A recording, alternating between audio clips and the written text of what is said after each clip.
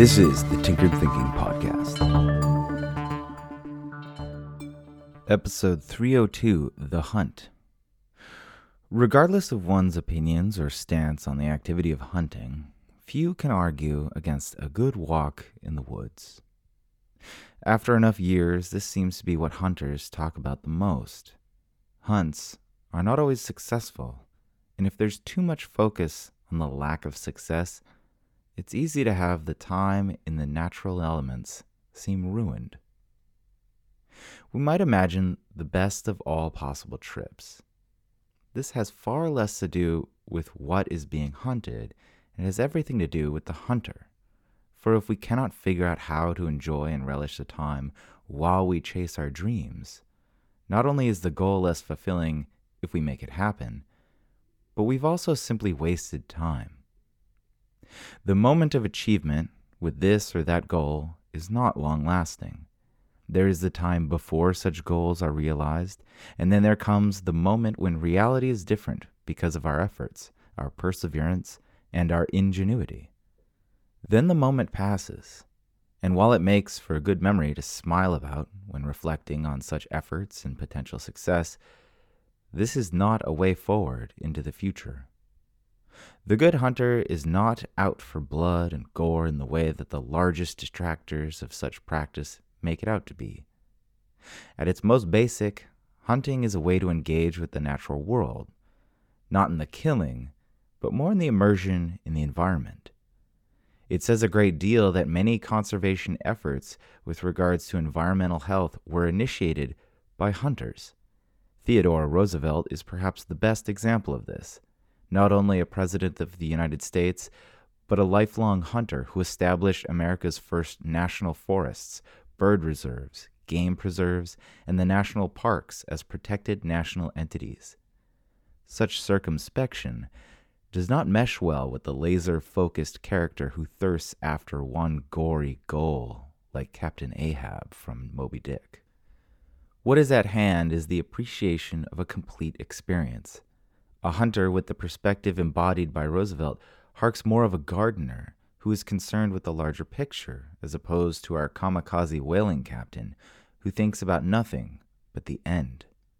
This dichotomy is potentially our most important.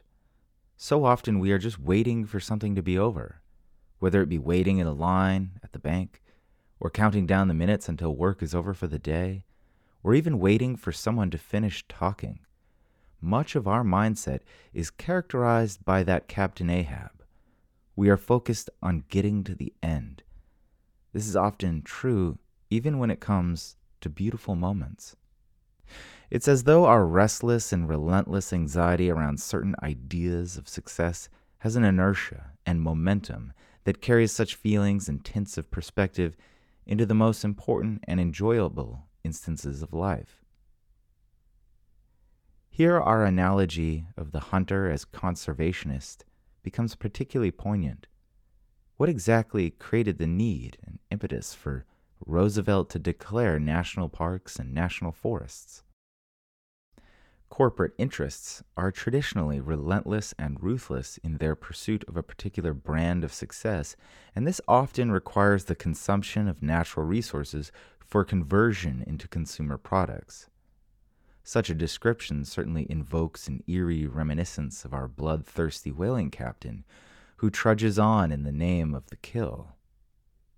Ironically, it was a hunter who sought to protect these natural landscapes from such single-minded entities.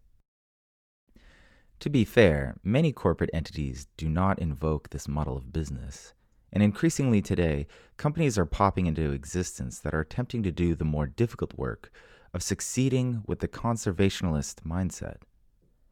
Tesla is perhaps a good, if potentially controversial, example. Its stated mission is to speed up the world's transition from fossil fuels to solar energy. It's certainly not too much of a stretch to draw parallels between Elon Musk and Theodore Roosevelt. In each sense, they are both hunters.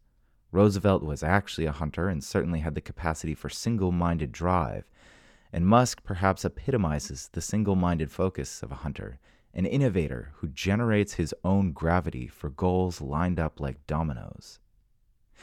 and yet each both held in mind the larger picture and sought to make their single-minded efforts honor the revelations of that larger picture. Whether we analyze the perspective from a business standpoint or an environmental one or even a personal one, a single concept emerges as a key ingredient. This is the well-oiled zoom, as described in episode 54 of Tinkered Thinking. Both Elon Musk and Roosevelt exercised such a zoom, looking at the bigger picture and then zooming into the here and now to figure out which actions best honor the bigger picture. On an individual level, we are best served by pausing and doing something similar.